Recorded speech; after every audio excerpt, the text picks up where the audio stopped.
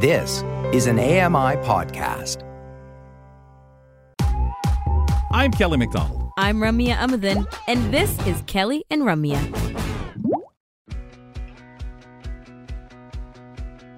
Live from the Accessible Media Studios, this is Kelly and Company. Entertainment, lifestyle, and great conversation. It's AMI Audio's on-air community, and everyone's invited. And now, the big man himself, Kelly McDonald. Hey, folks, and look at that. Look. We're swinging open the gateway to your weekend, getting you lined up as we usually do on a Friday on the program. Thanks for being with us. Ramya Muthan, Kelly McDonald, hosts of the program at our home studios. Me in London, Ontario, Ramya in Toronto. And how's your Friday lining up for you? Happy Friday. It's going really well. I'm in a very nice, energetic mood today. And I was telling somebody earlier that I think it's because I got a proper 8 hours of sleep, Kels. Proper. I'm not the greatest when it comes to that. I always either feel, wonderful or not. And I'm not a big sleep person. So, I just figure, hey, I get what I do or don't. And I hate napping. I still struggle so much with, hey, I'm enjoying this book. And I fall asleep. I hate it. Or watching my ball games. Do you, though? Like, do you fall asleep but hate it? Or do you just not fall asleep because you hate it? No, I fall asleep and hate it. I wake up, it jolts me, and not that I'm disoriented. I just don't like it. Never have. I think I remember telling you here on the show, I remember my father saying to me as a kid, hey, why don't you go take a nap? It's a nice, when I'd be at home. Well, why would I do that? And if I did do it, fall asleep, I woke up always jolting myself. But you've been always a hey, I'm okay with a nap. I'm a big supporter of good sleep. I don't love napping either. I could. Right. So you sleep your full time and always kind of have. To. Okay. Well, no. There have been times in my life where I'm polyphasic sleeping, because the problem with me is I don't do these power naps. People go for naps and then they get up reasonably after one REM cycle, right? Like, an hour nap, 90 minutes, whatever, something. If I go to sleep at 5 p.m., I can't wake up and be comfortable until 8 p.m. It's like 3 hours So minimum. it's a good 3 hour nap. It's like half a night of sleep. Yeah. Have you ever done that and just can't wake yourself up and just basically spend the 8 hours from 5 o'clock p.m. on? No, I haven't done that. But you wake up at odd hours of the night, right? Like, I would think so. Yeah, if I put in an hour timer, I just turn it off, go back to sleep, and then I wake up at some ridiculous time like 2 a.m.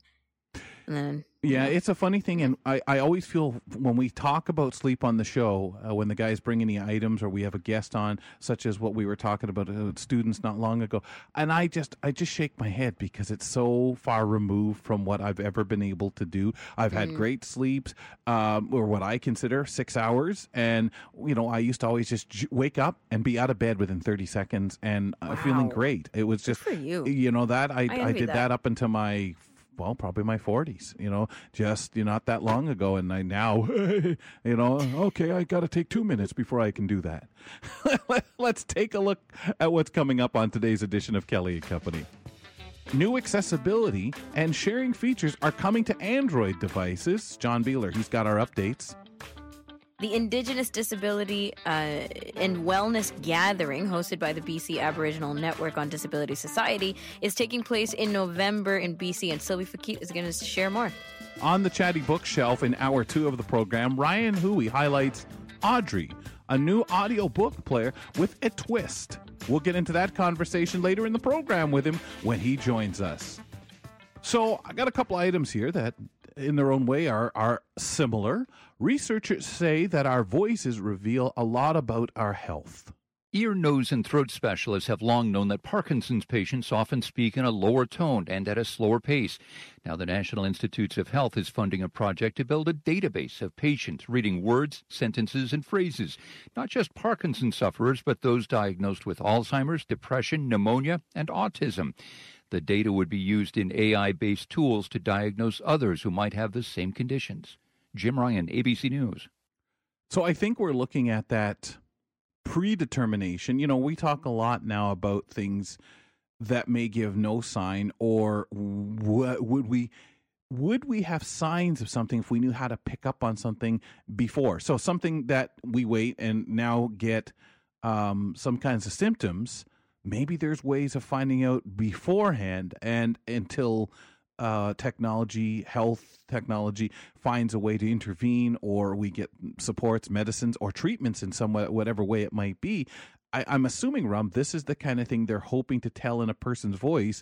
And again, I'm going to exaggerate here ridiculously, but maybe at 32 years old, you can find out something that may trouble people generally when they're 58 or 65. Mm-hmm. And it kind of feels like going back to the basics, right? We're always keeping tabs on new and improved technology and the latest this and the most recent that. But sometimes it's like when I hear this clip, I think, yeah, that is right. It's the same way, even going more basic than that, how you're going to catch a cold, right? Like the kind of symptoms you feel, not just voice, but everything else, and joint pains and all this other stuff. So our bodies talk to us, like bringing it back to the bigger pictures, our bodies talk to us in all these different ways, and you can really clearly hear that. And so it's a nice reminder, if anything. Well, it's interesting with the use of AI and how many different things, and we've often said to ourselves, I feel like I'm coming down with something. May not even know it in the voice, may not know, but your body feels off. Mm-hmm. I want to continue to talk about voices, communications in some way. A new study finds that sperm whales across the Pacific Ocean share a unique culture. They hang out with fellows who speak the same dialects. These marine giants use a series of Morse code, like clicks, known as codas, to communicate. The study's lead author, Dr. Taylor A. Hirsch, says the research shows that sperm whales themselves are using these codas as a symbolic marker of which group they belong to, which is similar to human beings' dialects. I think all sperm whales speak the same language, but I think it is that these different groups have their different dialects or their different accents. So, if you think about in Canada versus the US, if you had a person and they just heard someone speaking English, you might not know right away where they're from. But as soon as someone says then you're like, oh, it's probably someone from Canada. We always think of whales, of course, Ramya, with that. Yeah, I know the example. Oh, come on. I think it's just the one we can all relate to from so many people saying, you said A. I knew you must be Canadian. The study also finds that sperm whales that speak different dialects don't socialize even though they share the same waters. Interesting. It's fascinating when we talk about this because we've always spoke about whales and communications like we do with dolphins. Yeah, that's true. There's lots to talk about with this kind of stuff, and I'm always learning something new in our seas and out there in space. But the behavior part of it is quite interesting altogether, right? Just that they don't communicate, they don't want to associate with each other, even though they share the waters and they share the dialects. I don't speak to you, man. You don't They're speak picky. my dialect. Yeah. Yeah, I'm sorry. I can't understand you. You're speaking dashes and dots gibberish to me. I don't know what that is. Folks, in a moment, when we return, reporter Grant Hardy and producer Jeff Ryman bring us the latest lifestyle headlines. We'll talk to them after this on Kelly & Company.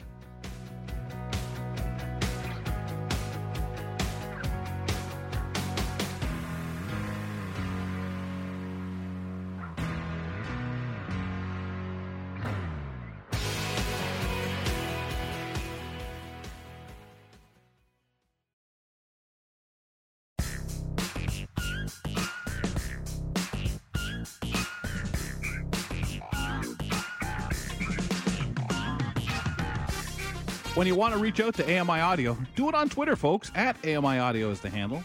You can ask your questions that you might have for AMI Audio or follow along with what we're having segment to segment right here on Kelly & Company. That's at AMI Audio on Twitter. If you have questions about the company, maybe AMI TV, AMI Tele, or just overall accessible media itself, feedback at AMI.ca. You can email, and the gang over there at Marketing Communications will help you out. Feedback at AMI.ca is the way to do that. And of course, you can always give us a shout. 1-866-509-4545. Love to hear from you. 1-866-509-4545. Just send a message in. Just mention it's for Kelly & Company. And if you don't mind, give us permission to use your message on the air. If we can, we shall. Kelly McDonald here with Ramya Muthan. And we're going to get into our Friday lifestyle chat. We get two people bringing these on to us these days. Let's bring on producer Jeff Ryman and reporter Grant Hardy. From fashion to travel, pets, and more, we cover it all on the Lifestyle Report with me, Jeff Ryman. And Grant Hardy. Okay, guys, this is awesome. We've been having some fun times talking health and lifestyle with the two of you. Grant, you were picking the topics for us today. What do you have? Hey, folks, happy Friday. I want to start with something super exciting and interesting that I've seen this week. Our headline today is Vancouver's first Black library, a place of refuge at last, and it's from the Vancouver Sun. My oppression has found her place because she made it herself. She says, I wanted to improve the way I was feeling and improve things for others. Although the library has only been open for a week, the fact that it even exists feels almost like magic. Now, Pression, who's a 21-year-old University of BC social work student, conceived of the project in January when she was at a really low point, which was something she had felt for years due to a sense of isolation and a lack of a Black space. The article goes on to describe that she experienced social isolation and feelings of tokenism, as well as microaggressions, even in a safe space like the UBC campus, which was a wake-up call that even in these spaces that believe themselves to be better, the oppression is hiding in plain sight. So she had this idea, put out an Instagram campaign, way surpassed her fundraising goal. And now she has this interesting library where everybody can learn about Black culture in a non-carceral model. So they're going to reimagine things like cataloging. They're going to remove late fees. And you can borrow not only books, graphic novels about the lives of Black women. You can borrow works from Black artists, and there's even going to be educational materials related to producing digital art. So I don't know about you guys. I mean, look, I'm unqualified to discuss, racism, but I do have some experience with oppression, being having a disability, and I just think it's so cool to have this kind of space and really open it to everyone so that not only do you have that space in the community, but you're opening it to everyone to learn about your culture. Mm-hmm.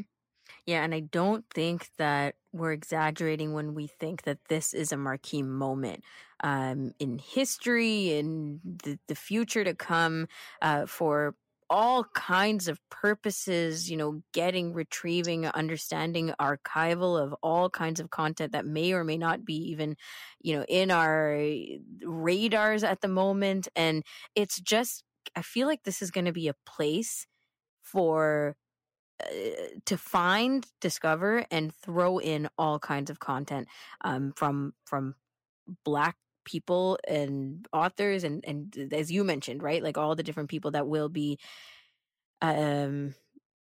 uncovered here. Yeah.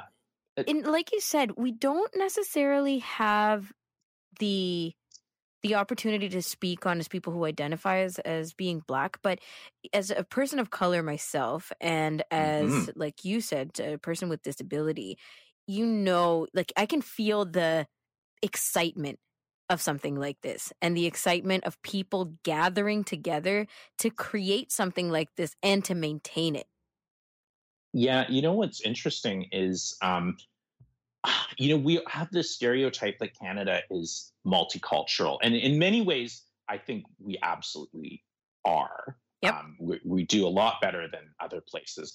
But this concept that Canada, we're not racist at all. We don't experience oppression at all. That's just simply not true. We absolutely 100% do. I've learned about that over the course of my life so far.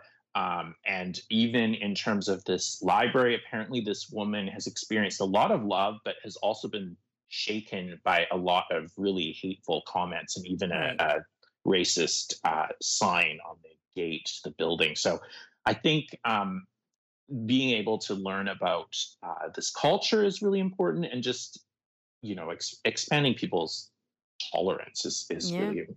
important as well. Yeah, I like this for two different reasons here. The first one being, I think a really crucial thing is the education factor on certain cultures. Mm-hmm. They just don't teach that stuff in school. They might tap into it a little bit, but I think there's much more needed in order to help people better understand where people come from, what their cultures are all about. And when we had our special programming on our show, when was it? A couple years ago, Yeah, maybe? BLM. Mm-hmm. Yeah, and one of the things that I really thought that was really important is just that education factor. People just don't understand, and whatever they don't understand, they just tend to say, whatever, Dismissal. They exactly. They just dismiss it. So there's obviously that side of things, so people can better understand where everybody is coming from and learning about cultures. But number two is that you said people can seek refuge in there. And it's one of those things where if you have a passion about learning or reading, or in my case, it's sports, like you have a little safe haven. So whenever I'm playing sports, it's my safe haven. This is now another area where people can go and feel safe and, sort of shut down all of that negativity that is surrounding them in the world. And they're able to just go there and read about their culture, or maybe read about a culture that they're not familiar on. Right. So I love this for multiple reasons here. So definitely on board with this. Yeah. And, go ahead, Grant. No, a culturally inclusive space like this, it's such a wonderful way to connect with the community too, because it's essentially a cross section of the community that wants to be open and tolerant and friendly. Absolutely. And I think of it as, when we were kids, trying to find disability anywhere, right? Trying to figure out like who else is like me. And especially if you were in an integrated education system like I was, and thinking, well, where are all the other disabled people, right? Like there's nobody around, and people don't talk about it unless they're unless you're an icon for representing disability or something. But and that's just one thing as well here. The representation, are Black people understanding enough of their own histories, and where are the features of Black artists, Black authors, and histories of Black communities everywhere. Go to this place, go to this library. I think there's so much to celebrate here. That's amazing. Thank you for bringing this one. It's going to be super. I wanted to give you guys a quick heads up on another note here. Regardless of how we feel about Monday, it is a holiday-ish. Mm-hmm. So our headline from CTV News kind of reviews what's open and closed. Now, across the country, any service staffed by federal employees is going to be unavailable for this holiday, including all services.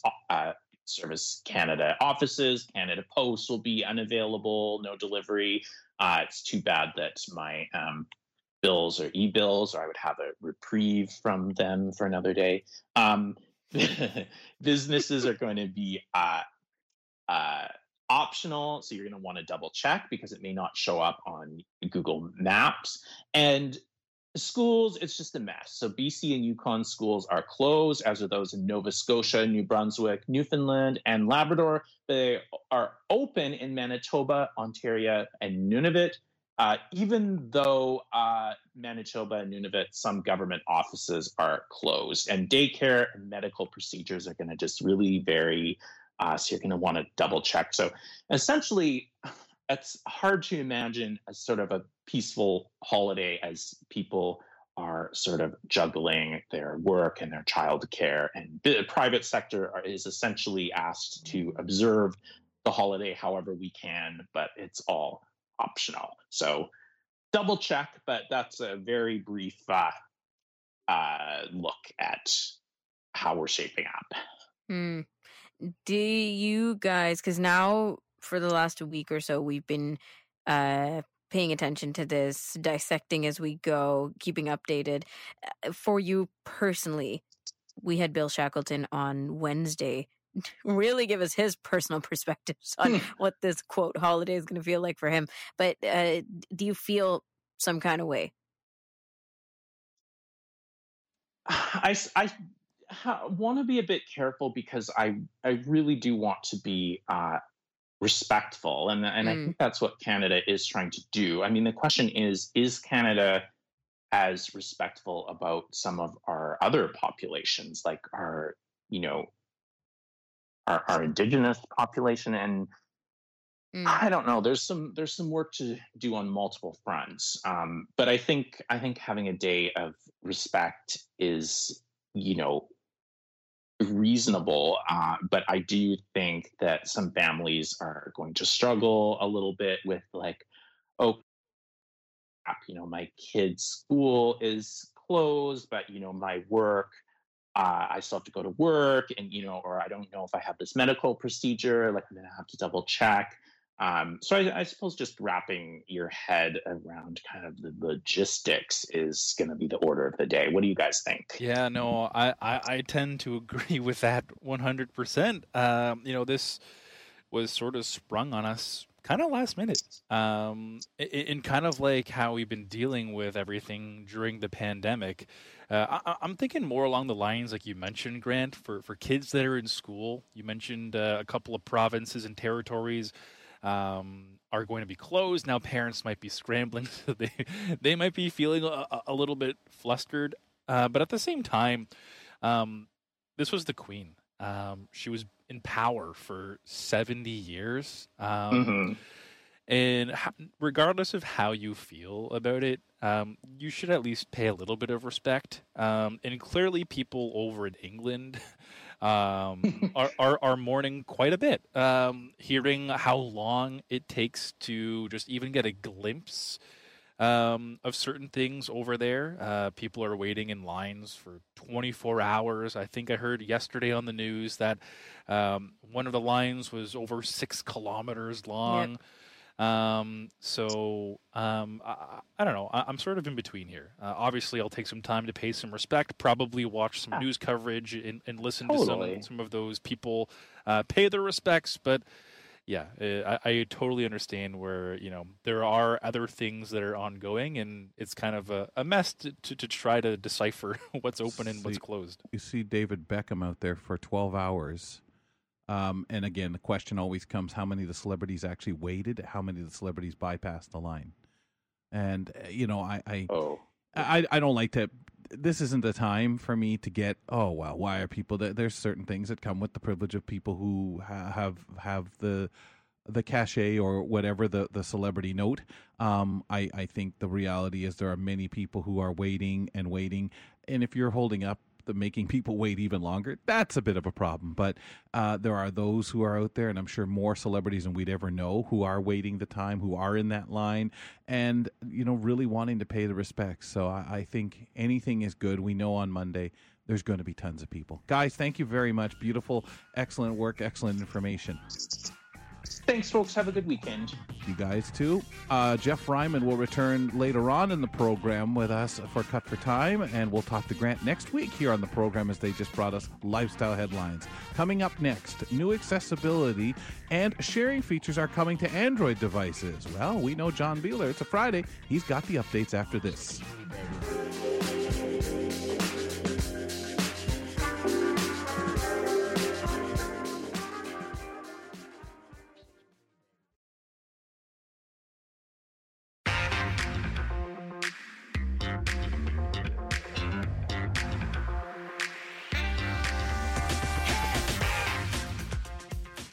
How high do you have your volume for your headsets? Not too high. Why? Can you hear it? Either. Yeah, It's funny as we do the show, it gets quieter and quieter. I don't know. Because we get more and more in tuned. Yeah, I was going to say I think we just get louder and louder. We'll see what the listeners say to that one. That's actually a really good point.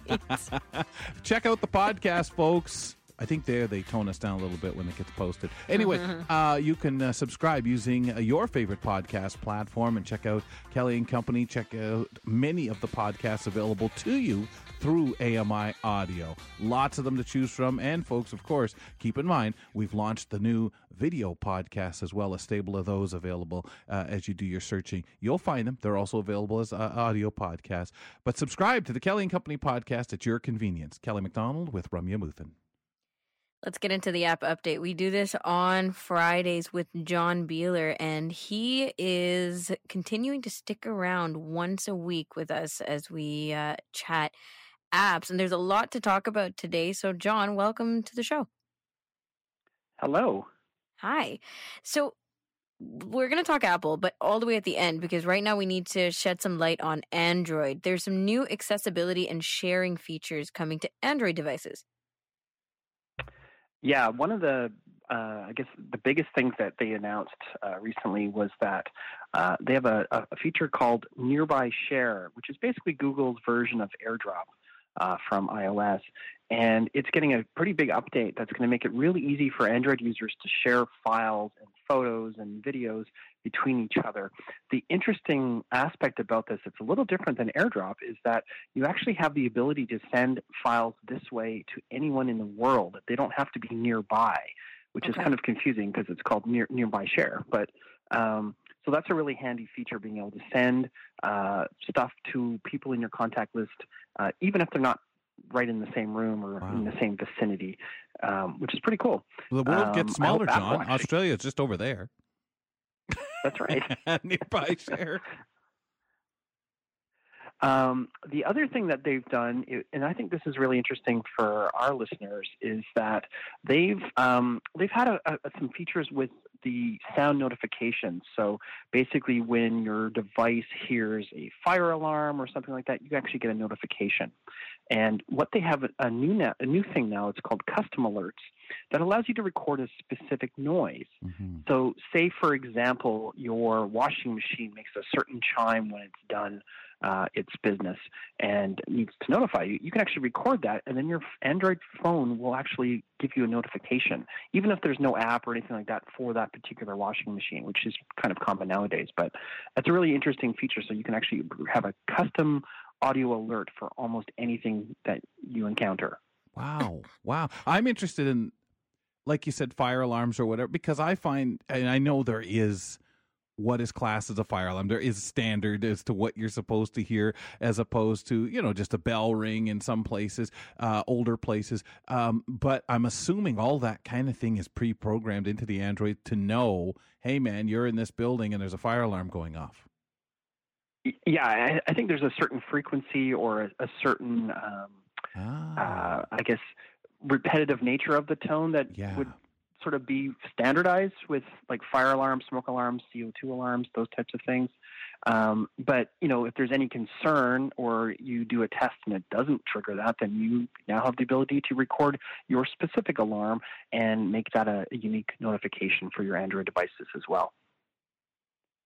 I think that this continues to bring Android to the forefront about customizability, right? Like the way we used to think of Android and Apple, Apple, everything was so rigid, like it comes as it is. And if you like it, then you'll love the Apple ecosystem because everything is that way. Whereas Android, you can kind of go in and out and change different things and ringtones to everything custom, right? But the freedom of that.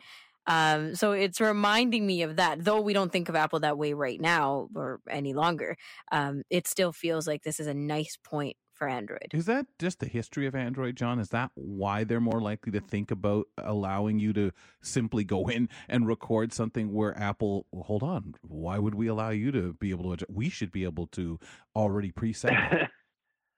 Well, it's interesting because I think Apple kind of lets you do that, but they don't let you record it. They use AI to interpret it and guess what it is. So, and then you can assign something to that. But yeah, I would agree that I think Google has always been, in my head, it's more of a tinkerer's operating system. Mm-hmm. It allows you to open up the hood, get in there, and really change it and make it your own until the next update, at least. Right. So, which is always sort of, I guess it's the fun thing, and it's also the pain that comes with a new update, is that you might have to go in and revisit some of your customizations to see if they're still there and if they were kept from that update. I think it's always fun just to see what AI gets used, where we're saying this is an AI thing that is allowing this to happen. So really incredible. Can we switch to talking a little bit about laws? This is really interesting. The California governor has signed a law requiring social media networks to actually be open, be public, and put out their moderation rules. What's this all about? Well, basically, the governor of California, Gavin Newsom, has put a law into place that forces social media networks, which are, I think, mostly based in California or San Francisco specifically, to publish how they're dealing with all of this bad stuff: hate speech, extremism, harassment, and just general objectionable content that is published and perpetrated on those platforms. So this requires them to basically have a very transparent policy that's published on their website, their terms of service, what's banned, what's not, like all that kind of detail, so people will truly know what's going on, but also how they're dealing with it. Because one of the challenges that anytime there's a new social media network, one of the first things that they get challenged on is how are you moderating things? Yes. And whether it's fully automated with AI, which we know hasn't been the greatest. It tends to be overly locked down and restrictive for people even just talking or posting photos about their cats. It misinterprets those things as hate speech, for example. Versus then you have people doing the moderation, which when you're dealing with something like, say, Facebook that has 1 billion posts a day, it's kind of impossible to have 1 billion people checking every post that goes up. So there has to be a balance in there somehow, and just getting more transparency on these things. But it's also interesting, too, that they're forcing these companies to have an annual audit as well as to how well they did in that space. And, this is a result of all the things that we've seen that are really negative in the last few years, with the political stuff and the abortion stuff and you name it stuff. There's always some hot topic that really gets people going on social media that maybe shouldn't be there. And so how can we prevent it? Well, this is one step that California is taking to do it. The interesting sort of flip side of this is that some legal experts think that this might encroach on First Amendment rights in some way, because it's basically forcing these rules to be enforced maybe a little more stricter than they were previous to this law being put in place. So there's a lot of back and forth going on with the legal experts and the lawyers in this space right now. But it's a really interesting thing because some of the other states in the U.S. have made it very easy for, say, misinformation campaigns for political candidates to proliferate without any backlash for those particular candidates. The example being Trump being deplatformed from everything because of the misinformation. Right. And some other states have basically put into place that, no, you can't do that.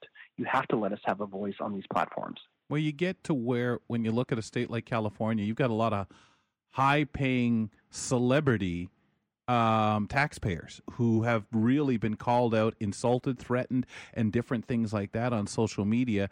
And the governor knows where his votes are coming from, where what his constituency out there is. And I understand, because, like you say, the home of a lot of these social media places is out there. But I also think when we talk about challenging people's rights based on their First Amendments and things like that, there's so many places you can't get away with slandering people, saying this, threatening people. You wouldn't be able to get away with it on a street or in the middle of the cafe, stand up and start screaming at you and saying, you know what, Miller, I hear you Fridays on that silly show or whatever, and calling you names. But so you shouldn't be able to do that on social media, in theory. Yeah, exactly. Yeah. But it's a messy process, because the other thing too is like the whole moderation aspect of things. you don't want to make it so restrictive that no one can post anything. Right. But also, there's been so many examples of people that have been the live moderators of some of these platforms and how they basically get PTSD because they see some awful, awful stuff. Yeah. Yeah, it's got to be horrible. In AI, you can only count on so much, and you can't just put up a sign saying, you can't do this, this, this, this, and this, and good luck, have fun. Yeah, exactly. Let's get to one more conversation. This is kind of multi-pronged because iOS 16 is now available, and there's always time to keep posted on new Apple news with the new lock screen, editable iMessages, and more. We've been chatting about these. Yeah, probably one of the biggest things that people are going to really, or at least anecdotally, people that have said to me they're most interested in is the ability to edit your messages that you send using Apple's iMessage platform. You actually have up to 15 minutes to edit a message after you send it, as long as the other person has iOS 16. If they don't, they're not going to see a revised message. They'll see your original message and then your edited message. So you have to make sure that whoever you're editing your message from has iOS 16, if that's important. You also have the ability in under 2 minutes to unsend that message. So if you sent it to the wrong person, for example, now keep in mind these people they're still alerted to the fact that a message came, whether they're and I've done some tests with this. I had my phone just sitting on the table in front of me, and it was locked and off. And a message was sent, and it was unsent. I still got the pop-up. I could still read it, glanced at it on the home screen. But then when I went to click through to it, it was gone because it had been unsent. But there is a little sort of paper trail saying, well, the person unsent a message to you. So you don't get to see the message. You can't screenshot it because it's gone.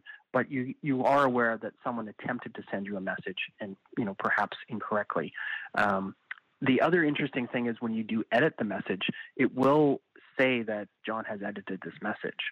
So there is a pretty good set of transparency rules in place so that people can abuse this by saying one thing, then getting a response, and then editing the message saying, oh, well, here's something else completely different. I just changed it, and you've responded to that, and it looks weird now, or could be compromising depending on who you're sending messages to.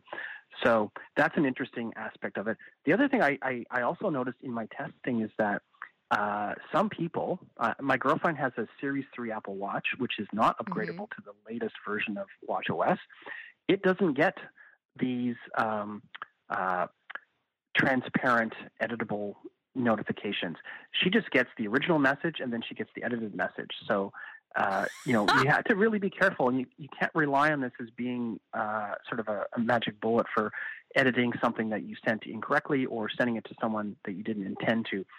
People on older operating systems or older versions still get the original message. Yeah, and that's not going to go away. So that's so funny. I guess the old adage of be careful what you type and send still applies. Still counts. It still counts. We still got to follow that mentality. Edit it before you send it. Thank you so much, John. You're welcome. That's really funny, though. What a hack. John Buehler joining us on Fridays with our app update. Always so much, that's for sure. Up next, folks, the Indigenous Disability and Wellness Gathering, hosted by the BC Aboriginal Network on Disability Society, takes place in November. Sylvie Fouquet, she arrives in a couple of minutes with more details. Stand by.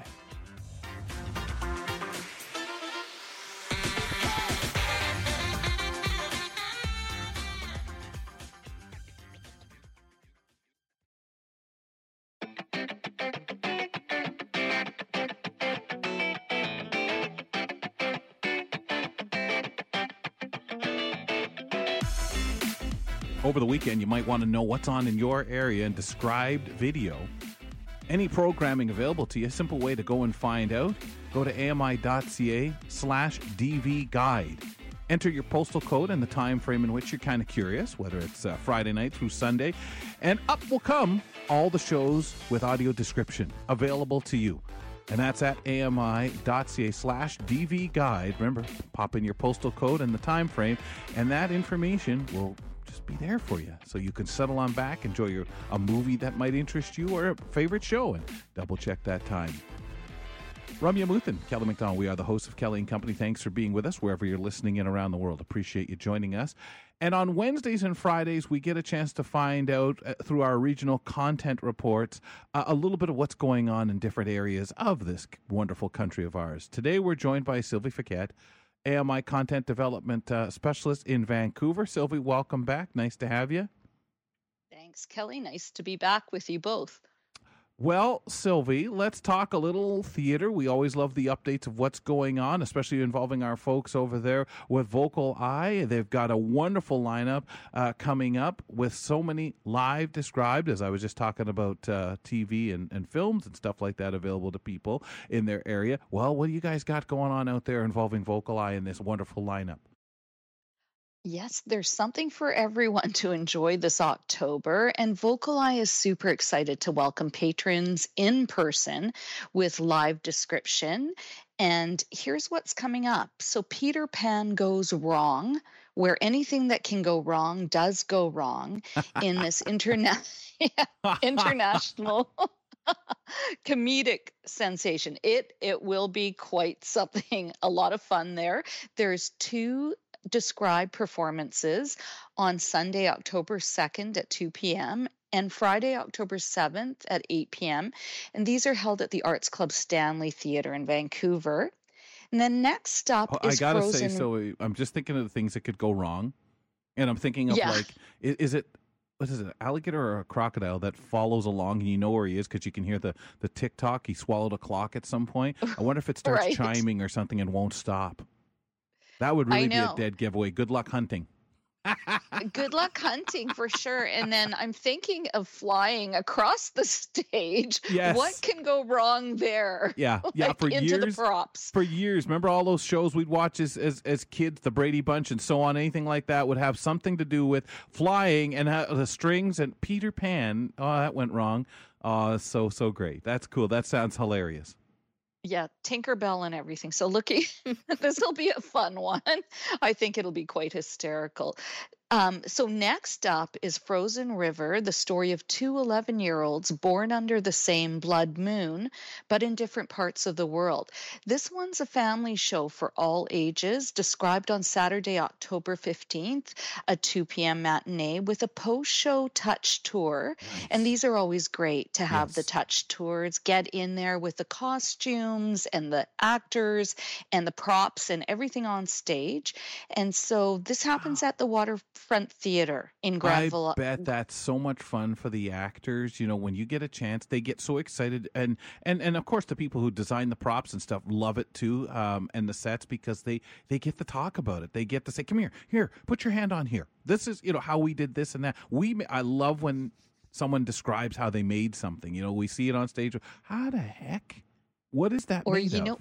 Using Foley and just the soundscape and everything. So I agree with you, Kelly, that actors and set designers and all of the behind the scenes building of this, the description and being able to tell people what they did is a real highlight. So these touch tours are always super popular. And I just mentioned that again, it's at the Waterfront Theater on Granville Island. And then at the end of October, Redbone Coonhound. It's a biting new comedy that explores the intricacies of race, systemic power, and privilege. And that's described on Sunday, October 30th at 2 p.m. at the Arts Club Newmont Theatre in the BMO Centre in Vancouver. So lots to take in there in the month of October with live described theatre. That is just 1 month, a lot of stuff. And I say that, of course, we can never have too much. And wish everything was available at some time or another, but the efforts here by everybody are really tremendous, Sylvie, just to give us that kind of access. Tremendous. Yeah, really great. I'm going to jump on one more accessible event, if I may. It's the Literary Cabaret, and this event features a selection of authors reading from their latest work as part of the Vancouver's Writers Festival. So although it's an accessible event, it won't include description. don't really need it to listen to the authors explain from their latest work. And a special group booking will be arranged for Vocal Eye members on Saturday, October 22nd at 7 p.m. at Performance Works. Again, this is on Granville Island. Again, perfect. Really nice. Really good stuff. Wow. All right, Sylvie, thank you. We'll put all this too up on the blog, ami.ca/KellyCo, so people can be reminded. It's a lot to take in. It is a lot to take in, for sure. But that's not the end, though, because we want to still talk about the Indigenous Disability and Wellness Gathering. It's taking place in November, Sylvie, so we got to prep for that. Should we start with where it takes place, and then you can tell us what's going on at the gathering? Sure. So, Ramya, the Indigenous Disability and Wellness Gathering will be hosted by Indigenous Disability Canada, and it takes place November 15th through 17th, and it's during the 8th anniversary of the Indigenous Disability Awareness Month.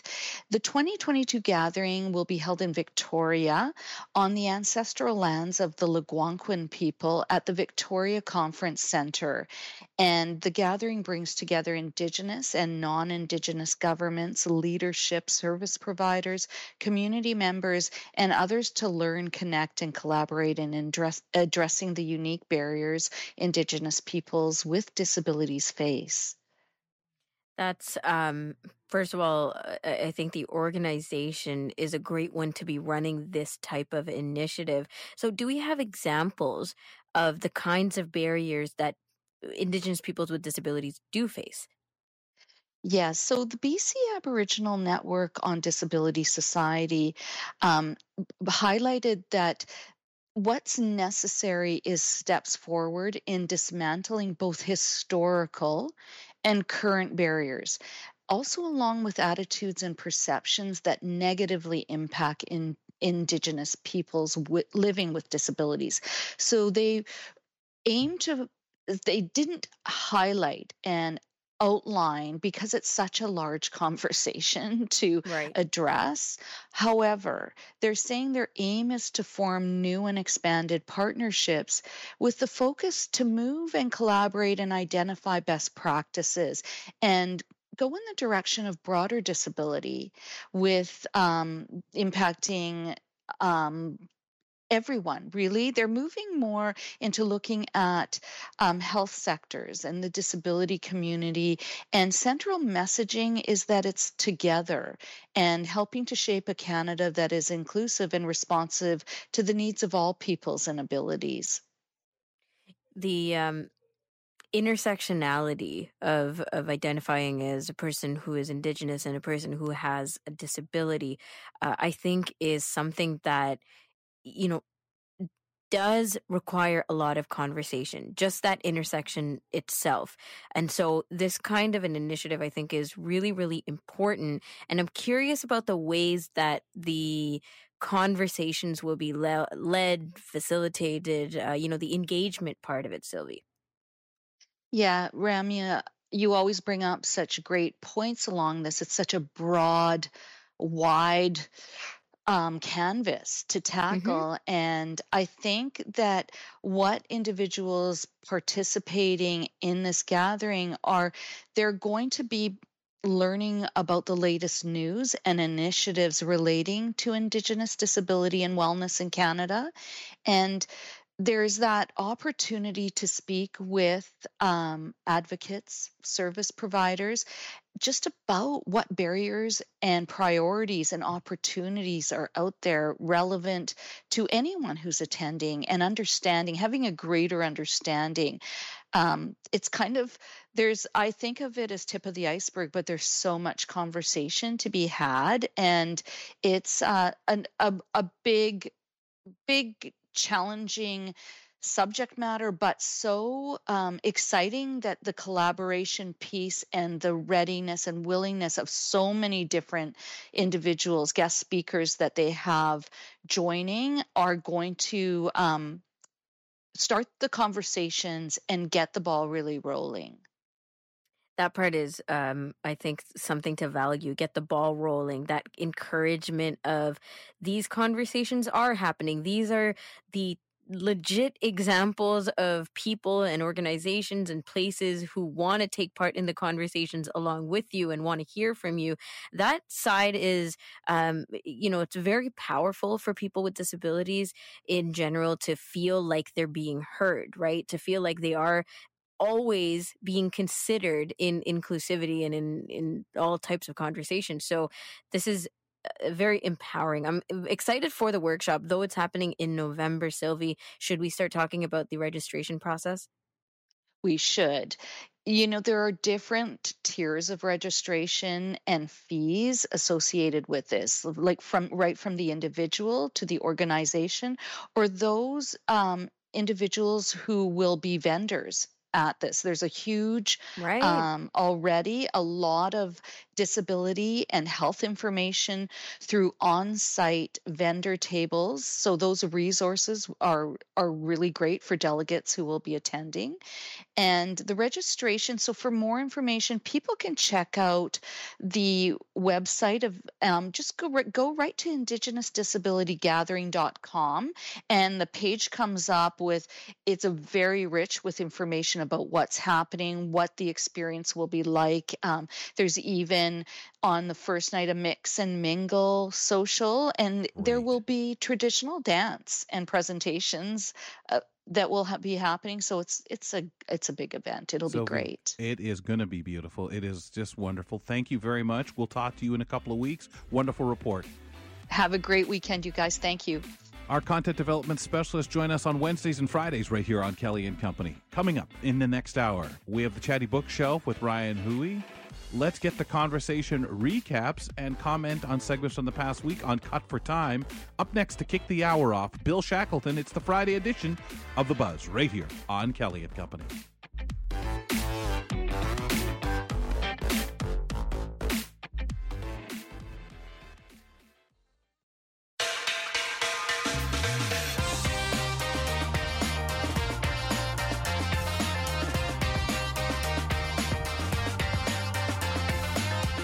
This is hour 2 of Kelly and Company. Thanks. Wherever you're listening in, appreciate it. Maybe you're using TuneIn Radio or OO Tunes. A couple of great apps in which to add to your smart device and listen to the show. Take us with you wherever you might have to be. Hey, we can be there too. Just simply download TuneIn Radio or OO Tunes to your smart device. Maybe you're listening from work. I know it's a Friday, trying to get your way out of there, sneak out. Well, finish today listening to us at AMI.ca, and you can listen to the live stream of AMI Audio and check us out that way while you're getting your work done. Ramya Muthan, Kelly McDonald, we are the hosts of the program, and we also invite on Fridays in to finish up our week, starting our second hour as we swing open the gateway to your weekend, Bill Shackleton. He joins us for The Buzz. Billy, welcome back. Yes, and remember, folks, you're not done work until you listen to the stream. Ah, yes. Right?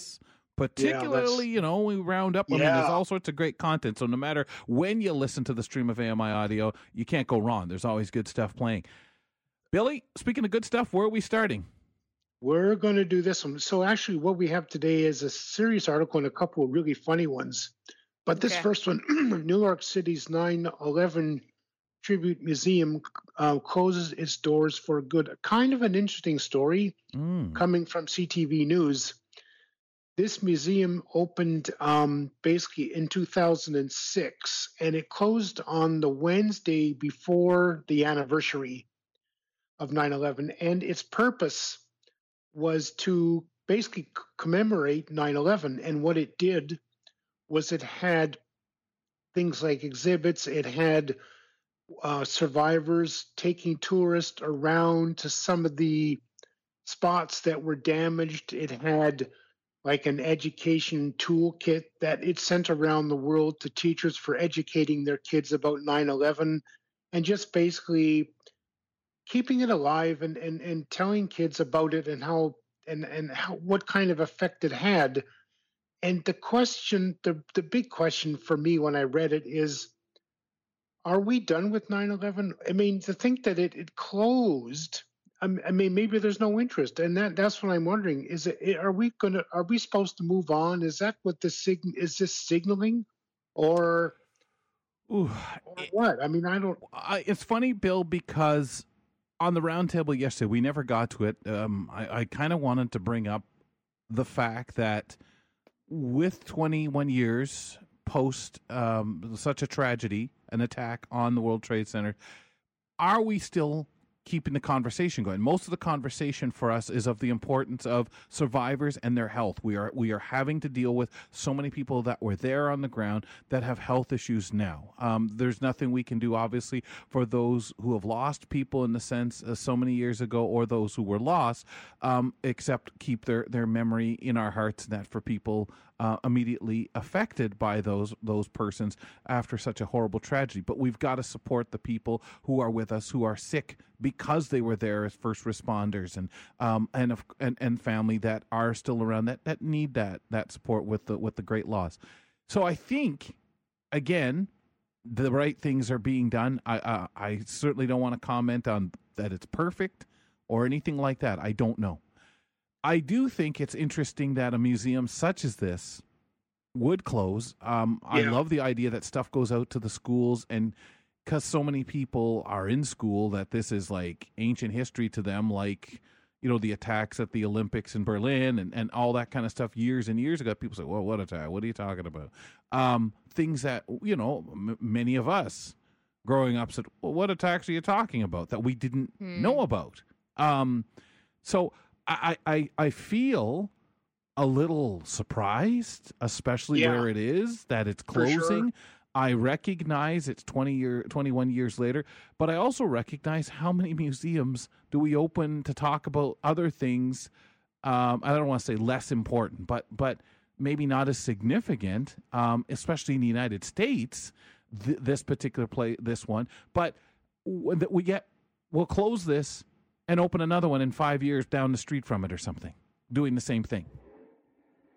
Yeah, I guess. I mean, I don't think. I think we should always remember. It's something you can't just. It's like Remembrance Day. I think we should always pay tribute to that. There's so much that went on in that day, and I just think it's a shame that it closed. Now it is going to be virtual. Right.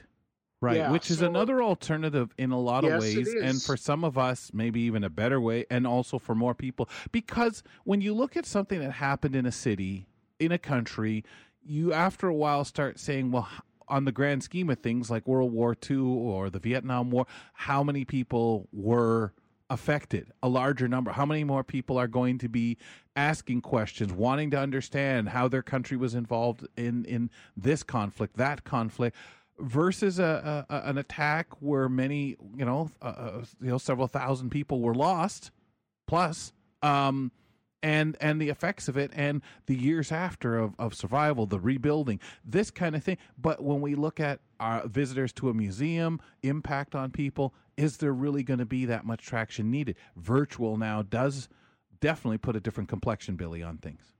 I think it does, although there's no substitute for being there. But okay, that's okay. Let's move to this next one. We got a couple of funny ones here. Polite brown bear raids California 7-Eleven for candy bars. You're going to love this. Especially if they're chocolate. Mm. Yeah. Oh God. I think they're. I hope they. Well, I don't know whether whether they have were. to be. There have to be. I guess so. Oh yeah, bear with a chocolate sweet tooth. So this bear, they call it a polite bear. So this essentially walked into the proprietor of this convenience store heard the door open, right? So he looks down and he thinks it's a person, but of course it's a bear. And what is really interesting about this bear is it takes 1 or 2 candy bars at a time out, eats them, comes back, grabs 2 more, eats them, comes back. He got addicted to them. 2 more. Yeah. But the thing, sugar addiction, man. We know all about it. Oh, boy. Well, I only broke one door to get in there, so I just kept figuring since I did the damage. Is it okay for them? Oh, they like honey, right? Like this is. Yeah, I guess so. Okay. But the thing that he only took 2 at a time, and like as the article said, it's a polite bear. Billy. Yeah, well, I guess so. I kind of like that. The only thing is the damage to get in probably made him a little rude, unless he actually found a way to nudge the door open or whatever and came in. Maybe that's what happened, because it is a 7-Eleven. So. Maybe it was open around the clock and he just came in. I mean, I've heard of them breaking into all sorts of stuff, whether it's cottages, bakeries, and stuff like that in small towns. It's phenomenal where they show up. I mean, we've had bears show up here in London, but I can't imagine that, Rum. No, I can't either. And I think it's so cute, though, that he just kind of waited. I mean, I'd be terrified, regardless of the bear not charging me. Or if you were standing in there and up beside you, I'll take a couple of these. Obviously, if I was a bear, I'd be fine. But if I was the person, the cashier, it was like, it sounds reasonable enough, right? The bear's coming in, you take your time, you assess the situation. You're like, okay, he just wants chocolate. All right, enjoy yourself. And then when you leave, I'll lock the door. But still, I'd still be terrified, because you don't know. Well, you don't know. What if all this time the bear just didn't notice me? And then all of a sudden, after the third candy bar, he looks around. And he looks over and says, well, I guess I'm done here. How are you? I taste terrible. I'm not as good as chocolate. Right. Wow. Billy, did he do damage getting in there? No, I don't think so. Because the guy, it didn't say that. So I guess the door would have been open. He just pushed it open. Maybe the catch was off. That's what he. His nose. He just came in. And the bell would ring. Oh, yes. May I help you? Can you imagine that? You're behind the counter. Good day. Uh-oh. Yeah. Oh boy, I bet next time he moved the candy bars when they replenished and cleaned out. I bet he moved the candy bars as far away from the counter as possible. Behind the counter. Behind the counter. I'd be gone though as soon as the bear said, "Hey, you move them." Yeah, and I'm moving me too. See ya. Help yourself. Billy, what's your last one? Nursing home apologizes for hiring strippers for 9-year-old men in wheelchairs. This is when you read the title of this article. Yeah, when you read the article, it isn't funny at all. Like now, apparently, what happened was this nursing home in Taiwan decided to have a party in the nursing home. So what they hired a stripper. And this 90-year-old, you said, right? Yeah, for 9-year-olds, for men that were not in wheelchairs. That were 90. So, okay. Yeah. So anyway, what happened was that some of them did their thing, and they were, and the video got out, and it's like, why? What? You don't have to apologize for. I mean, these men probably loved it, and they're probably going to live longer because of. I mean, all they did was that the staff at the nursing home wanted to cheer them up because of COVID. So let's have a party and hire a stripper for these guys. Wow. And I just think it's great. I love it. I find, well, obviously, like here, our view. Depends on your taste. I don't want to. I don't want to speak for everywhere in the world because I have no idea what's allowed and isn't. We wouldn't allow that here. I think the view would be, you want to do that, you go out and do that, and nobody needs to know. That's your own personal business. But we can't bring that in here. And I get some would say, well, what if they can't go out? But there's lots of things that happen in nursing homes. Lots of things that people who are in nursing homes or in school situations, whether you're at college or in a nursing home, you can't do them on the campus. You can't do them at the facility. You just can't, I'm telling you one thing. If I get to 90, I'll move to Thailand, and I might, Shaq, on that, we will leave you with that thought in mind. Billy's going to go compose a letter and sing, how dare you guys, apologize. There was no need. Okay. Yeah. Oh, boy, Billy. Thanks a lot, pal. Good stuff. All right. See ya. Interesting stuff. That's for sure. Bill Shackleton joining us for the buzz right here on Kelly and Company. We always say this at the top. We never know where Bill wants to go, right? Mm-hmm. Or what direction he's taking us. That's for sure.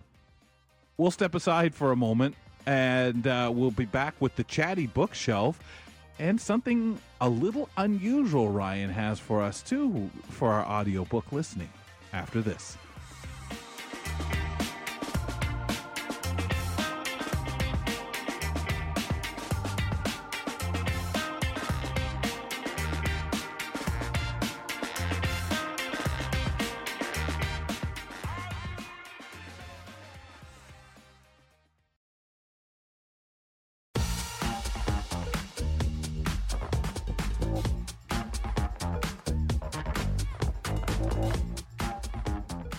Kelly and Company is available from your TV. Source cable customers, look for us on channel 110.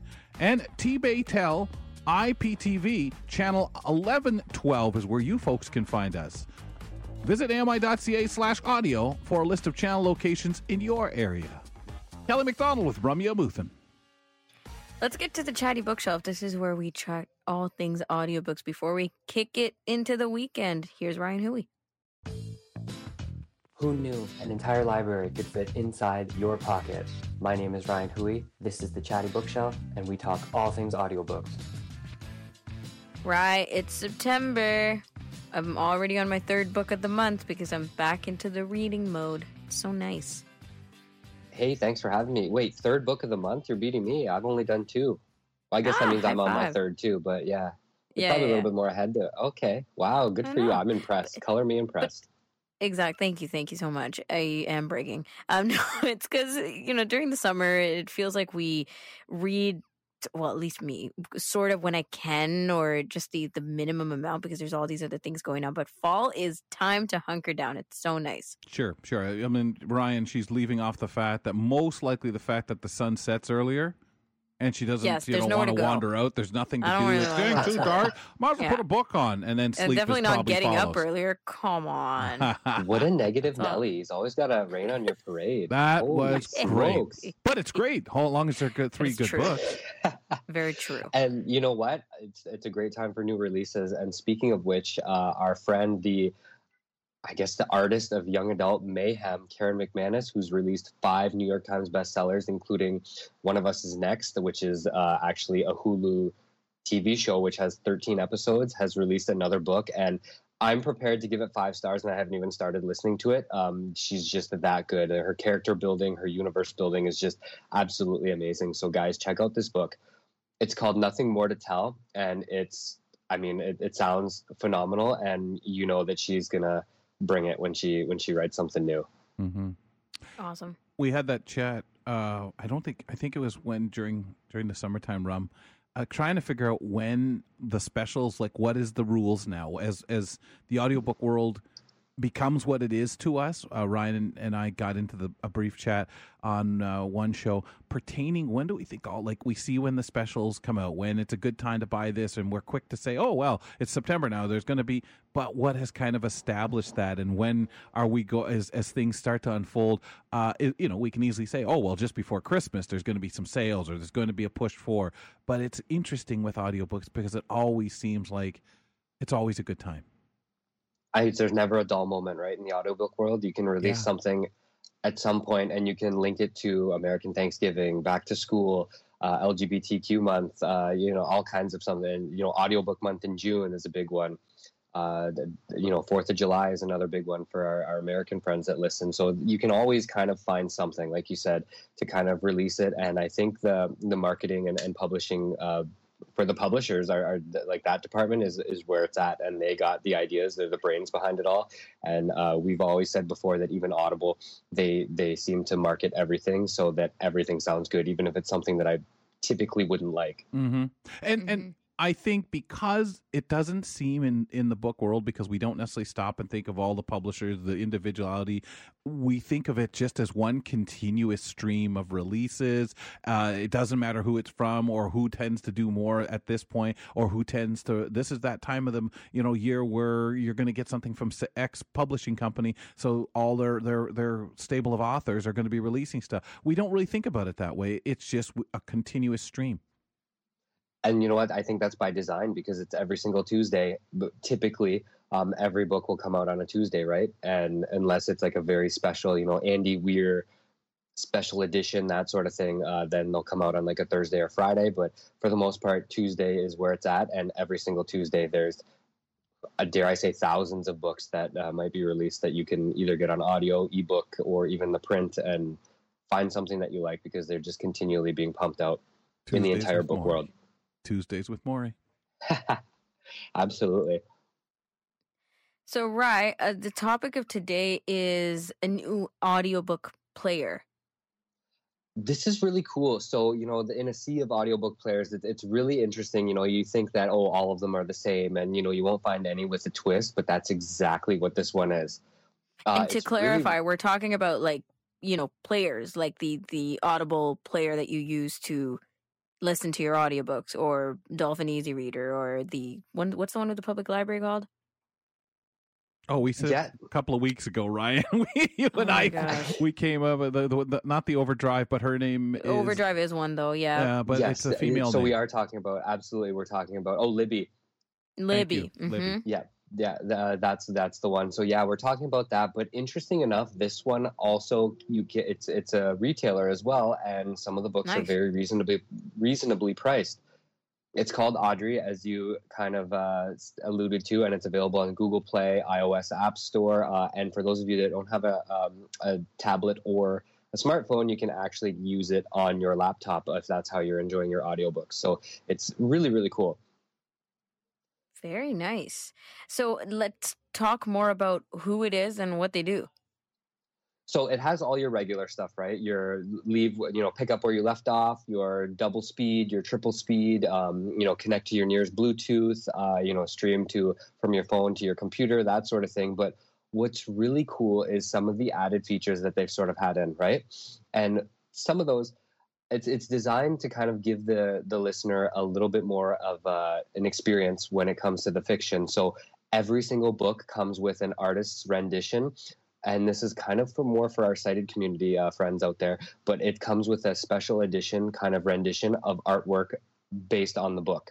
And you get that with every single purchase, every single book. And it kind of just pops up in the library. And to the best of my knowledge, because I can't see, and this part isn't really accessible, but the use of the app is accessible. I think it displays that artwork as you're listening to it, kind of on your home screen.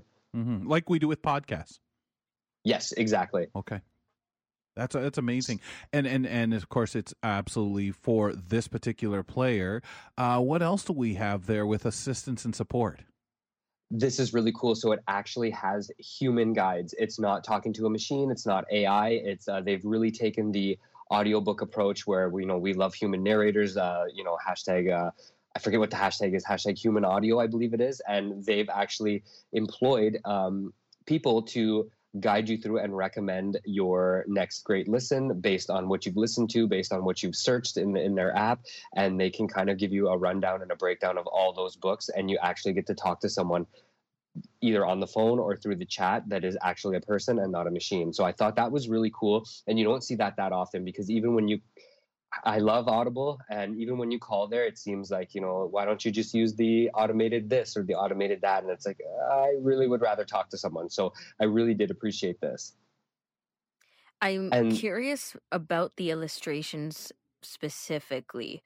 Like, is it just, anybody and everybody, or we're talking professional artists and such too? So according to the article, it was professional artists that love audiobooks. So they have a particular interest in this book, or maybe they're a friend or a family member of the of the author. And what's cool about this, and this is kind of what I wanted to touch on next, is that it's all indie narrators and indie authors. So they're not your big time stars, right? They're somebody looking to get their first break, somebody looking to narrate their first audiobook, get their first book kind of published and out there, right? So I really like that, but don't get me wrong, just because they're indie doesn't mean the sound quality isn't good. The sound quality is fantastic.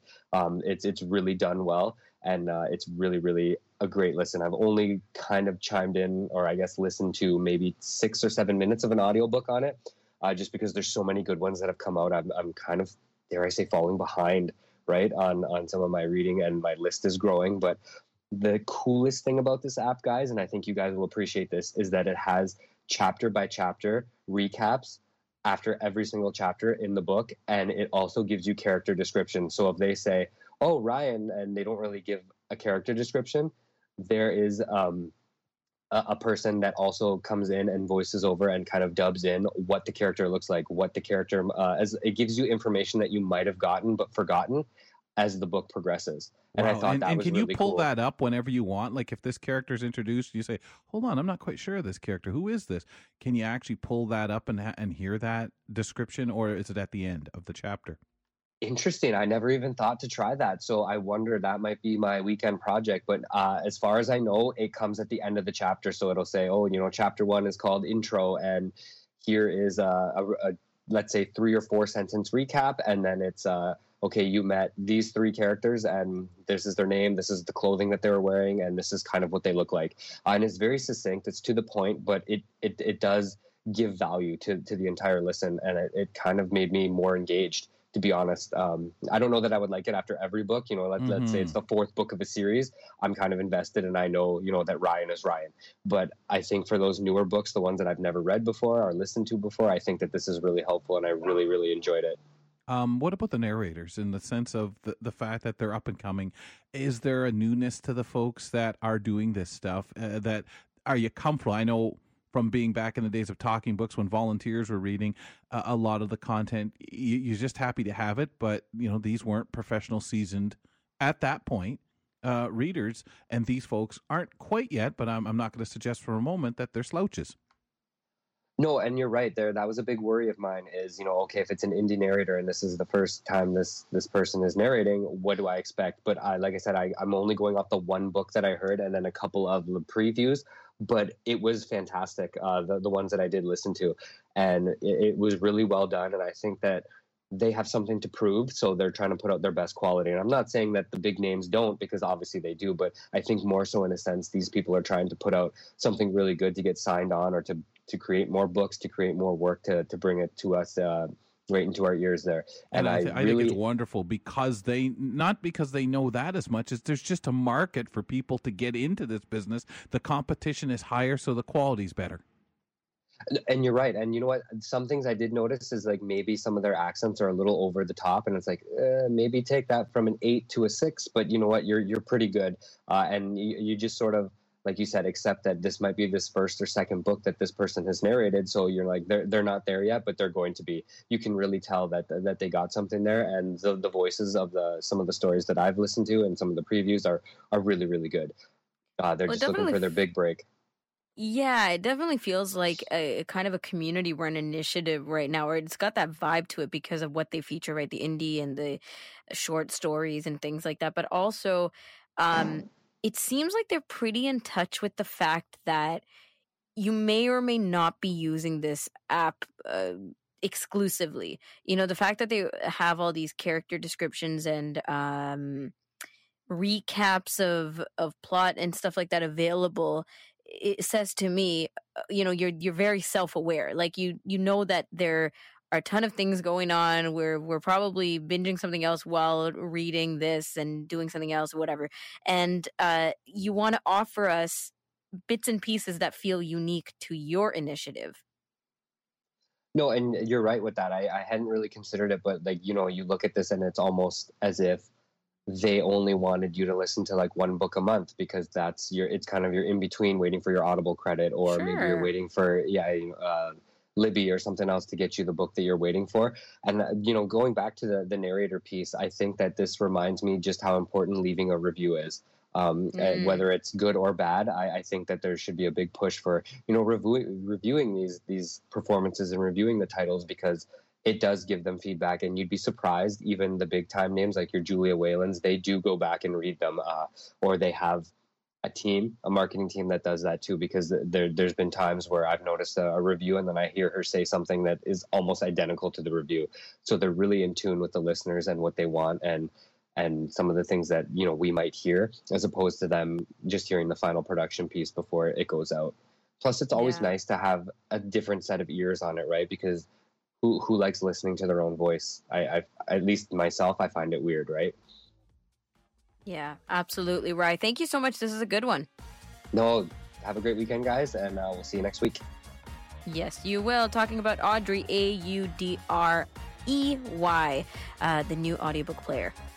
We'll take a moment, folks, and when we return, let's revisit on weigh in on conversations from the past week as we do Cut for Time. Stick around.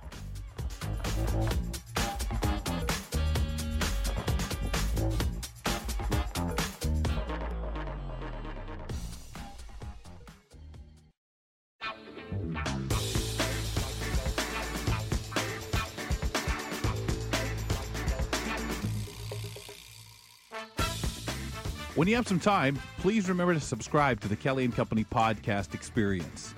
There you can listen to the complete show. We call that the Kelly and Company Podcast Experience for sure. You can check it out, listen to the audio vanity card or anything else that the whole show brings you. But maybe you have a particular segment that you enjoy or came upon partway through. You want to go back and listen to it? Hey, just do that, because we also parcel the show out in segment form. Maybe you have a contributor that you enjoy listening to, and that's really your thrill of the week, listening to the show, hearing their topics and their subjects. So check that out via the Kelly and Company podcast feed, because the show is parceled out and available, or available as a complete show. Subscribe using your favorite podcast platform, and if you don't mind, while you're in there, give us a rating and review. Rummy and I welcome back Jeff Ryman to the program. We'll get to Jeff in just a couple of moments, too, when he weighs in. We call this segment Cut for Time. We do this on Fridays. And what we do is we've had segments throughout the program, throughout the week, that we may wish we could have said a little bit more. But obviously the guests who we're listening to, they bring a subject to us, and we let them have the floor. And when we can sneak in what we want to say, we do. But often stuff is left on the table that we may have wanted to say after or during their segment.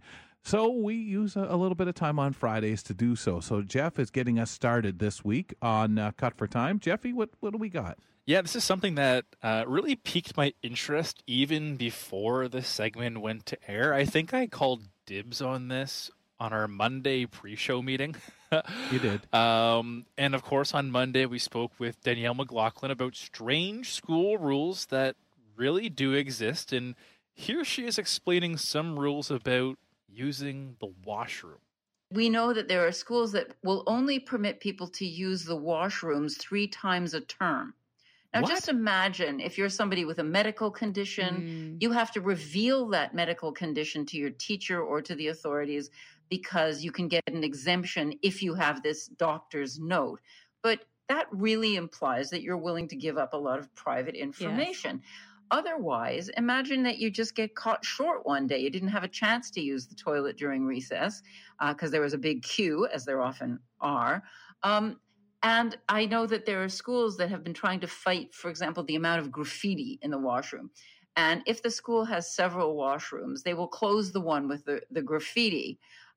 If all the washrooms have graffiti, they have been known to close all the washrooms. Well, to punish everyone, of course. That's right, because you punish everyone if one person has done something they ought not to do. And this is the very basis of unfairness. So, some of these rules are not well thought out. Yeah, definitely not well thought out. Listening to this, I could have went through that whole 18-minute segment and picked out any rule, because I find some of them just ludicrous, including this one about using the washrooms. I understand where teachers come from, where they don't want kids wandering the halls. They don't want them just, skipping class or vanishing for, 10, 15, 20 plus minutes. But at the same time, if a kid has to use the washroom, it shouldn't even be a question. Just let them go. What is it to them? What is it to you? And Danielle made some great points. What if there is some sort of medical concern with that student? What if they don't want to have to share in front of class that they have some sort of medical concerns? Because, of course, we all know kids can be a little bit mean from time to time. I'm not saying every kid is mean. I'm saying school can be a little bit rough. And if you are somebody who has to go to the washroom extra more than the next person, then obviously a kid might feel a certain type of way about doing that, right? But I'm just still dumbfounded to think and hear that these rules still really do exist. It always bugged me because personally, as a kid, not to toot my own horn, but I wasn't that type of kid that would just go wander the halls because I was bored. If I asked the teacher to go to the washroom, it was probably because I actually had to go. I like to drink water. And if you drink a lot of water, then you do have to go to the washroom. And you can't really go between class. When I was in high school, there was a 5-minute bell. You had 5 minutes to get from point A to point B. And my high school was the biggest, like legitimately the biggest in terms of area in our district. And sometimes I'd have to go from the gym on one side to the science hall, which is like way on the opposite side of the school. There's no way I can stop for a pit stop in the middle of going from class to class. And back then, I believe the periods were 45 minutes, maybe even north of that. It might have been an hour and a half. I think it was an hour and a half. So therefore, if you're starting school at 8 or 8:30 and you're not having lunch until 11:30, that's a pretty long time to not use the washroom. And also what Danielle said, some schools and some teachers have you can only use the washroom 3 times per term. Who's calculating? Like, come on. Like, that is, I don't know. It irks me. And I think, why don't teachers think of a good compromise? Why don't they go back to the drawing board? There definitely are more rules than just the washroom issue that I think need to be revisited, especially now that kids are returning to school, like actually physically in school, as opposed to learning from home. Obviously, there's going to be an adjustment period there. So I could ramble on about these school rules. This segment with Danielle was just awesome on Monday, and I highly encourage you guys to go check that out. It was a really fun segment. Fun because, you hear these rules and the first thing you want to do is burst out laughing. Yep. And then so ridiculous, like you've been saying, right? You hear some of these rules and I always think, where did this even come from? Because there's got to be something that happened that makes people feel like they need to put a rule stating, full support of or absolutely no more of this kind of attitude. I'll share a quick memory, which is that when I was in high school, there was a no hats rule. It was, school wide, doesn't matter, no exceptions unless you're wearing some kind of religious head covering, no hats allowed. No.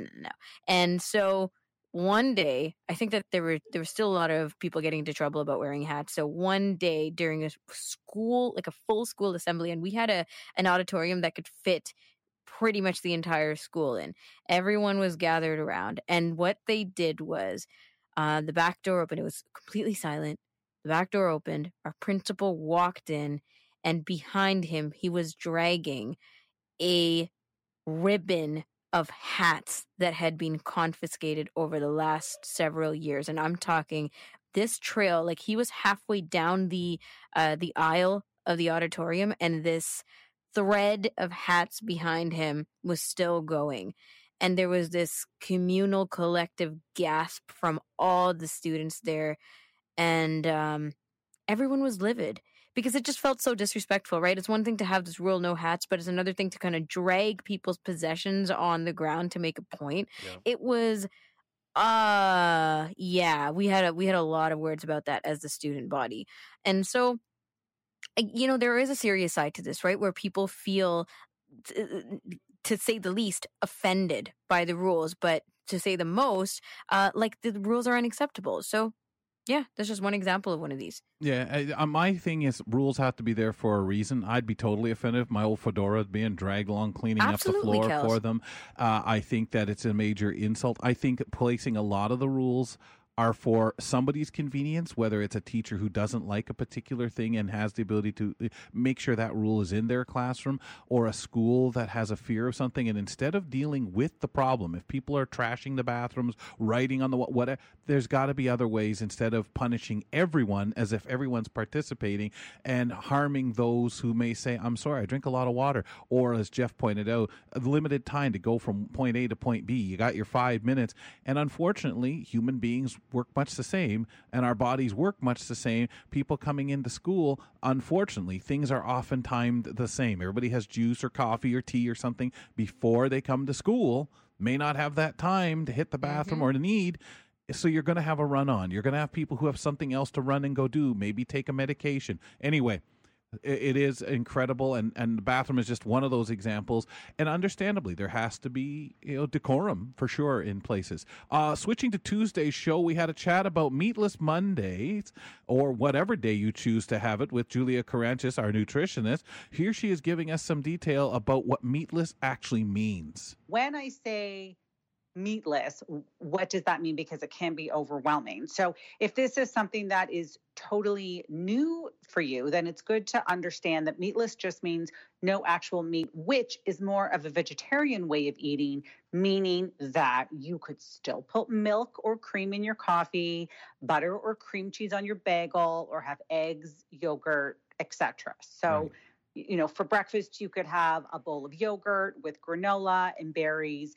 And lunch could be a salad with chickpeas or an egg salad sandwich with an apple and trail mix, right? So this is nothing that is, out there or challenging even to make yourself or even to find. So there's lots of options. So, I think that's a good clarification, that if you want to do a vegan day, that's great. If vegetarian is more comfortable at that moment, then it's great to understand that, you can still put that cream in your coffee, and you're not making those, too overwhelming of a change for yourself, because that can be, that can just set somebody up for failure. So for me, I've heard that when we're young, when we get into our teenage years, by the time we're 16 or 17, we have already established our food habits of our life. And whether that be good or bad, it is crucial to make sure that good food habits are started early in life, because that's what you stick to. I forever think about things I can't do, or that I associate that I'm going to have. Oh, there has to be a dessert after. This is a meal. I have to have a dessert after it. Oh, this has to include... I know I've heard people say potatoes, meat, and vegetables.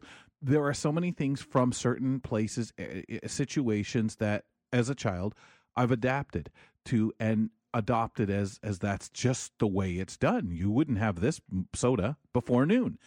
So when we talk about Meatless Monday, and I stop, and I joked about this the other day, but it's so serious, and this is what I come back to, there's almost an anxiety for me to think about, why would I go a day without meat? Whether I do or don't, sometimes it really frightens me that happens. This is something that I have recognized for years. My ideal world is where I don't even think of vegetarian, meatless, meat, or whatever.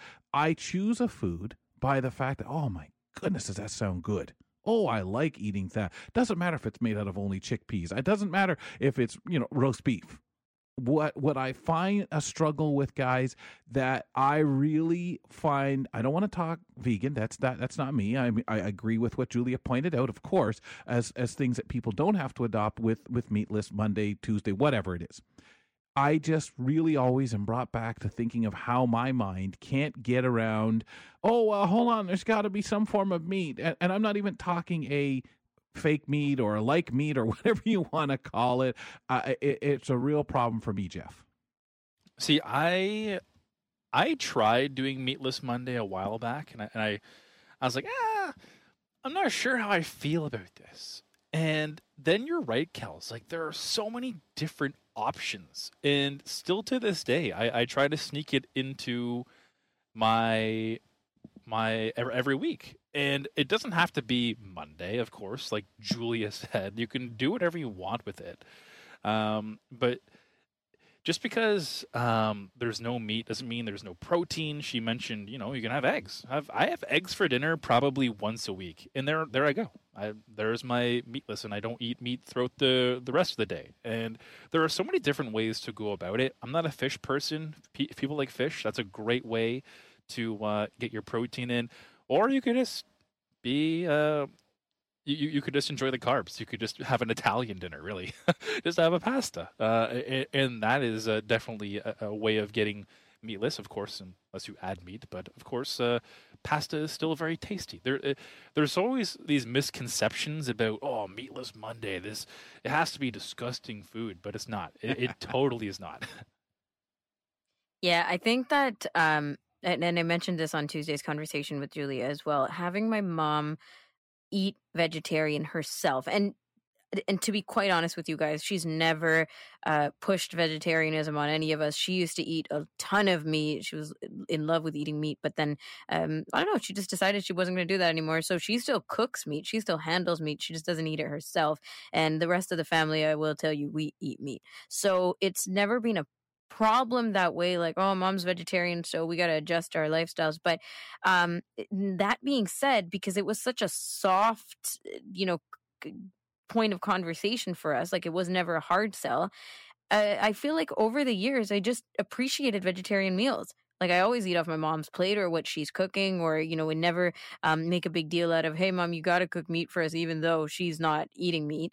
And also kind of from a religious practice perspective, having grown up with my mom being Hindu, we did recognize some of the days of the week as vegetarian days, right? So Fridays usually, some Tuesdays, even special Sundays. So during those days, there would actually be no meat in the house at all. So we got used to it. But then again, it's a different cultural cuisine that we were eating, and not just like the stuff that you might be more regularly exposed to now. And now that I'm living on my own, I do have to make much more of an active effort to continue eating vegetarian, at least semi-regularly. But I never had to, like you use the word sneak, Jeff, I never felt like I had to sneak in veggies or things that may taste like meat or, seasoned a certain way so that I don't miss my vegetables. It's more just having the active mindset that, hey, did I have a day this week that was pure vegetarian or vegan friendly?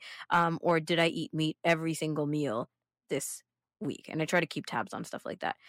So we'll move over to Wednesday's program. We had our bi-weekly What in the World segment. Shout out to that being bi-weekly now, with Jeff and Grant Hardy. And we had a chat about the newest words added to the dictionary. Here's Jeff explaining more.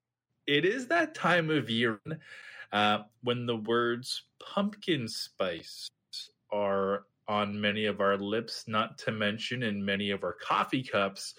So it should come as no surprise that it's amongst, yes, some of the words added to that dictionary. Wow. This month alone, just this month, so September only, the dictionary has added 370 words and phrases. Others that were added include shrinkflation, adorkable, and subvariant. So the thing I wanted to say about this is that lately I've been focusing a lot on words and trying to get behind using new vocabulary, expanding our vocabulary in general, and not just reading through the parts of the book where I don't understand the word and trying to make up my own context, but actually saying, hey, maybe I should pause and figure out exactly what this word means, just that whole intention again of expanding my vocabulary. But then I hear this. There's all these words being added that aren't even legit.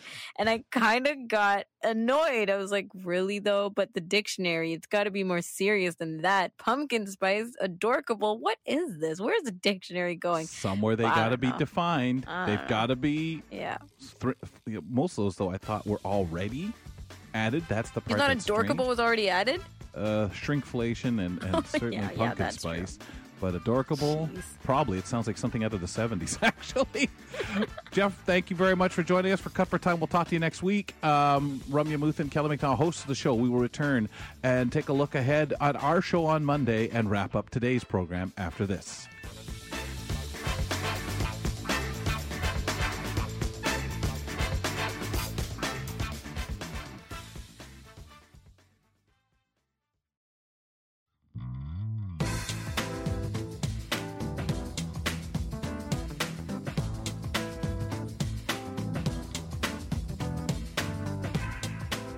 Well, folks, settle on back. It's been a great show, and you can sit back and say, all right, Gateway's open. Weekend begins. Rum, because we've been telling people about this whole week and suggesting go check out the Kelly & Company podcast, subscribe using their favorite podcatcher, check out all the other AMI audio podcasts that are available as they do their search. Anything particular quickly from today's show you want to mention? Yes, Sylvie Fiquette, giving us news from Vancouver and all of BC. She was telling us about this event that's going to specifically focus on Indigenous peoples living with disabilities and the kinds of resources and supports that they need, and the kind of conversations really that need to take place for their voices to be heard and for them to feel that support and interaction, right? So check out the details because there was a lot on that and the intention behind it. She also highlighted Vocali and some upcoming performances. I want to give a special Fedoras Off nod to Grant Hardy, who is transitioning, is taking over Lifestyle Health and other segments here on the program, doing a transition from being TV reporter on AMI TV to working with our show on a full-time basis. And he has just come through with glowing marks this week. We're really happy with the things he's brought forward and kind of just embracing something that, whoa, gosh, guys, this is kind of new for me. And he's done a wonderful job. So thank you, Grant. We'll look forward to hearing from him later on next week on the program. Rum, would you give us a little preview of Audio Book Review? That's right. Brand new episodes of AR this weekend, tomorrow at 1 p.m. Eastern time. And we're talking to Peter Setsanis. He's the host of Peter's Book Club. And some of you might be familiar with him, but it's a really fantastic way that they run their book club, first of all, Kels. But also we got into the conversations around books feeling lost or not lost in translation. He likes to read books in French. He also reads a lot of books in English. And then he reads a lot of translated books as well. So that was fascinating to me because I was like, oh man, I wonder if you can get that original feel of the book when you're reading an entire translated version. Translated, exactly. So also I wanted to tell you that we start off each episode with a quote of the week, and tomorrow's quote is the following, and I want to give you dibs on your impressions on it. So, autumn carries more gold in its pocket than all the other seasons. I think of autumn colors. I think of the fall colors. And I think people getting their year more complete, the return to everything. So I feel there's a certain richness to this time of the year that sometimes people don't even recognize because it follows summer and everybody's, we have so much fun in the summer. Have no idea if that's kind of what you mean. I love it. I love it. Well, this is not a quote that I created. This is by Jim Bishop, but I love your perspectives on it, especially richness.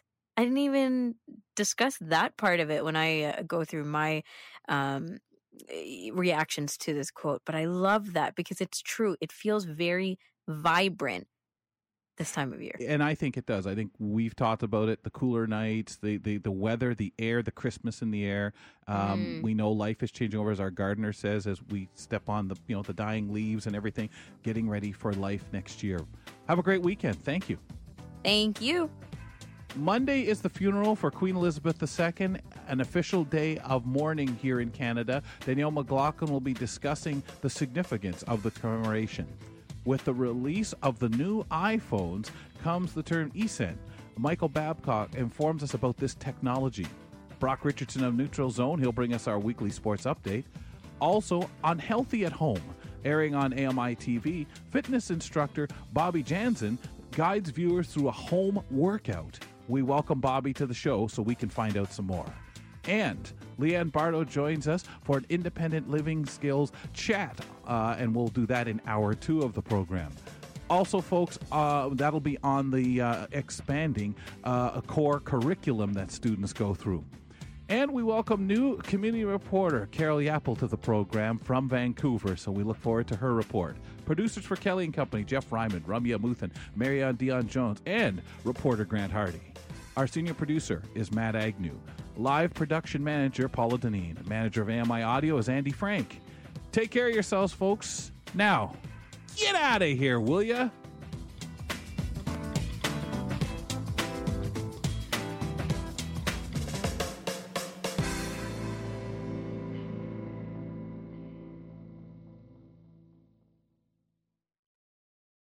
A few days ago on the show, we were talking about making popcorn on the top of the stove. Ramya's picked that up recently.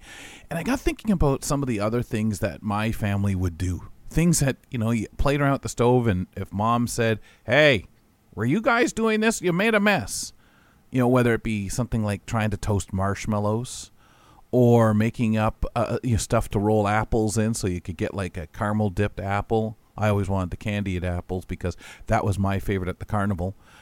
That's what I'm thinking a lot about right now this week with the Western Fair in London, Ontario, concerts at the grandstand, and just being a really great time. So I think about the apples, how much I liked the candy apples. Now, I kind of hesitate now, worried about biting into one of those, and what about my teeth? And it feels awkward, because definitely it was awkward, especially if it's stuck to my face. I never loved the caramel. Now, if you had nuts or something in them, yeah, okay. But I always found fighting with it difficult. But we would try doing that stuff at home. Marshmallow toasting. I absolutely wanted marshmallows to be just like they were on the fire. And, of course, my siblings, me being 4 or 5 years old, would say, no, man, we can't kind of toast it that well. Not like that. No. And then, of course, okay, here's yours. You pop it in your mouth and you're dancing around as it burns the inside of your mouth because the 4 or 5 year old's so excited to have it, but always keeps forgetting, hey, this will burn.